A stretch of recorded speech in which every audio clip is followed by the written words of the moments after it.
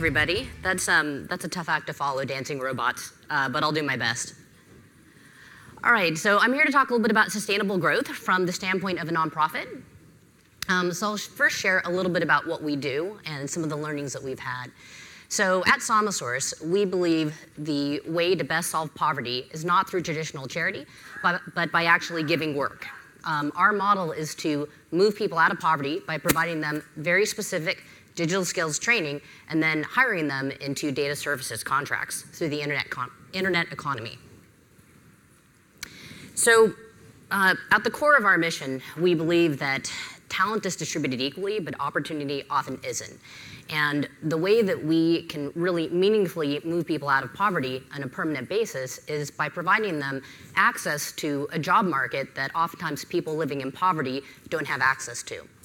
So what we try to do is we try to equip our workers with 21st century essential skills, and that specifically means providing skills to work in online work, so digital skills and training, or access to the online job marketplace. For many of our workers at Sama, the vast majority of them have actually never worked in the formal economy. Most of them are working in the informal economy. And on average, before they join Somasource, they're making roughly $2 a day. So what we do to try to bring them into the formal economy is we provide very specific digital skills training, things like internet research. If you're familiar with technologies like game consoles and self-driving cars, they need people to annotate images before they can actually know what roads, cars, movements, gestures actually are. So we do things like image annotation. These are things that are trainable. They're absolutely trainable skills. They don't necessarily require a 4-year degree or a computer science education to be able to do these. And they're also things that are incredibly high demand.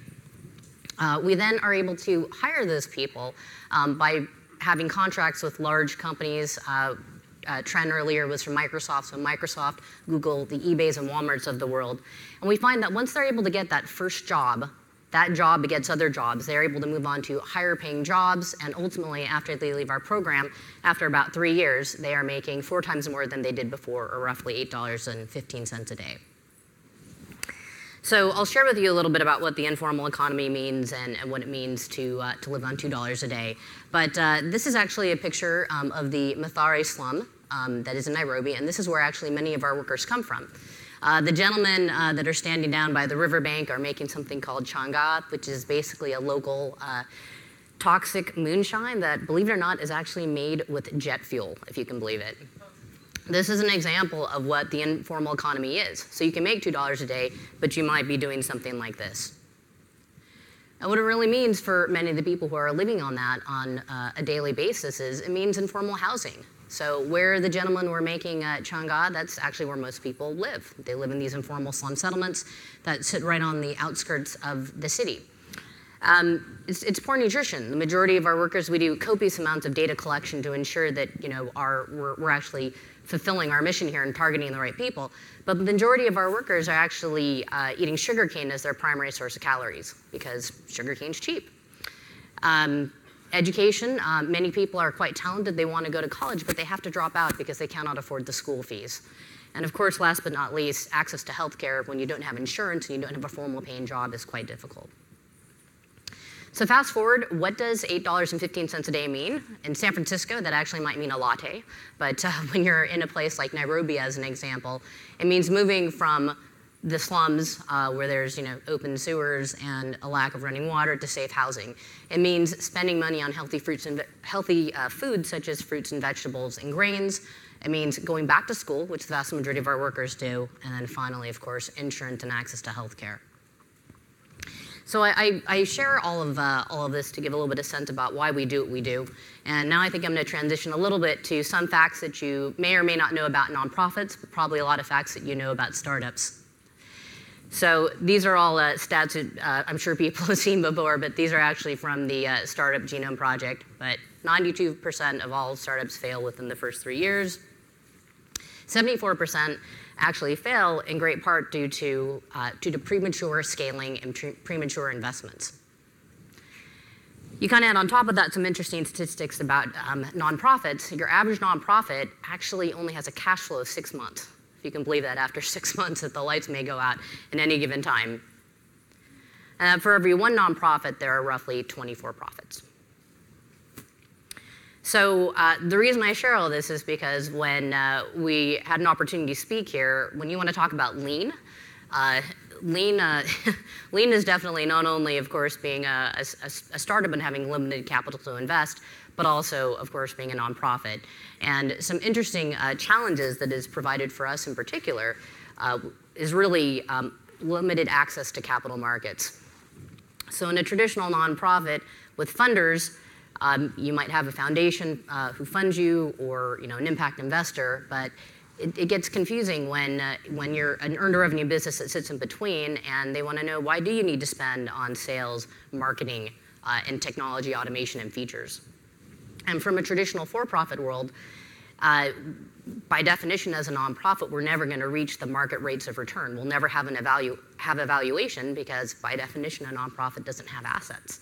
So with these constraints, basically, it forced us to take a really very specific and very targeted way in which we could grow our business. We had to take a very sustainable approach, because if we did not take a sustainable approach, well, I should say there wasn't really any other choice because of the lack of access to capital. So we made a few very important and strategic decisions in how we were going to grow our business, because by definition, we had to have revenue, we had to have business to make the impact we wanted to make. Without selling work, we couldn't create jobs. So the first very, very focused decision was to grow demand before growing investment. And what that really meant is we couldn't just make investments based on the anticipation of demand. We had to make investments after we actually generated the demand, and only then would we really go and start to invest in adding features to our technology platform. Only then were we able to do some sort of just-in-time hiring. So it really led us down a path of making very strategic investments. So if you have just a limited amount of funding, we focus very heavily on sales, marketing, providing an MVP, just the minimum viable technology we needed to be able to deliver our services. And after we found that demand, only then did we expand and ultimately grow. This level of focus actually has been very important for us, because when you lack the access to traditional funding mechanisms, having that very consistent performance of revenue in balance with cost was critically important to us, and it's how we still manage our financials day to day. This is a picture of Juliet. Juliet actually lives in Gulu, Uganda. But I show this picture because the next most important thing about the sustainable growth is that we've put the mission above everything. The mission dictates how we run our business. The mission dictates our focus. By putting the mission above everything else, it's actually helped us run a leaner and more sustainable business. And what I mean by that is again, our mission is to create jobs and to meaningfully lift people out of poverty. There have been plenty of times, as an example, to where we wanted to grow that revenue. We had an opportunity for a lucrative contract, but that lucrative contract might have meant we needed to deliver skills or work or services that were higher, or would require us to actually hire people that were not part of our target population. So it seemed like a really difficult decision at the time to turn down what could be an amazing contract or an opportunity to further grow our business. We actually chose to shy away from that because it would actually stray us from our mission of reaching people who need those jobs the most. The second component of it is that we've had plenty of opportunities, as you can imagine, whether it's governments, NGOs, or interested corporations that believe in this mission, might want us to start a business for example, in Pakistan or in Central America. And we've tried those areas, but as soon as we evaluate and say, hey, can we make the impact we want to make, meaning can we provide meaningful living wages? If we can't do it, we say no. So it's been having that North Star of our mission has been incredibly helpful in terms of keeping our focus. Another lessons learned is total and absolute transparency. Many companies, especially public companies, have a quarterly earnings call where they talk, of course, about profits, expenses, growth, et cetera. We have what we call a quarterly learnings call. And that's basically where we admit both internally, but to our funders, to our stakeholders, where we're succeeding and where we're failing. And that total transparency is not only focused to be very objective and, hopefully in some cases unemotional about making the tough decisions we need to make. So we have a big belief in failing, but if you're going to fail, you got to fail fast and fail with a very, very specific plan, a plan A and a plan B. So we started in 2008. Our founder started this program, this business, with a $50,000 grant and literally copies from Kinko's, going door to door selling contract services. Fast forward to now, we are employing over 1,000 people and growing at any active given moment with some amazing, amazing corporations that we get to call our clients. That's 200 million data tasks performed by people that you would not expect to be performing them. Projects completed, and finally, just recently, we've reached our holy grail of break even by getting to $10 million in revenue. That's really all ultimately amounted to basically nearly 34,000 lives transformed through giving jobs and the families that they support.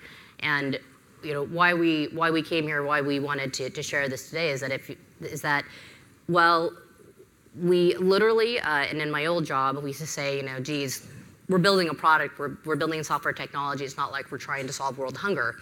Well, I'm now in a job where we're kind of trying to do that. We're actually trying to solve poverty. It's a big and very complex problem. And while there have been many times, certainly while I've been here, that we've wanted to grow and expand because there's so many problems to solve, keeping our eye on the ball, keeping on that focus on sustainable growth is absolutely, absolutely critical because you can't help people if your business doesn't exist. So thank you very much for your time.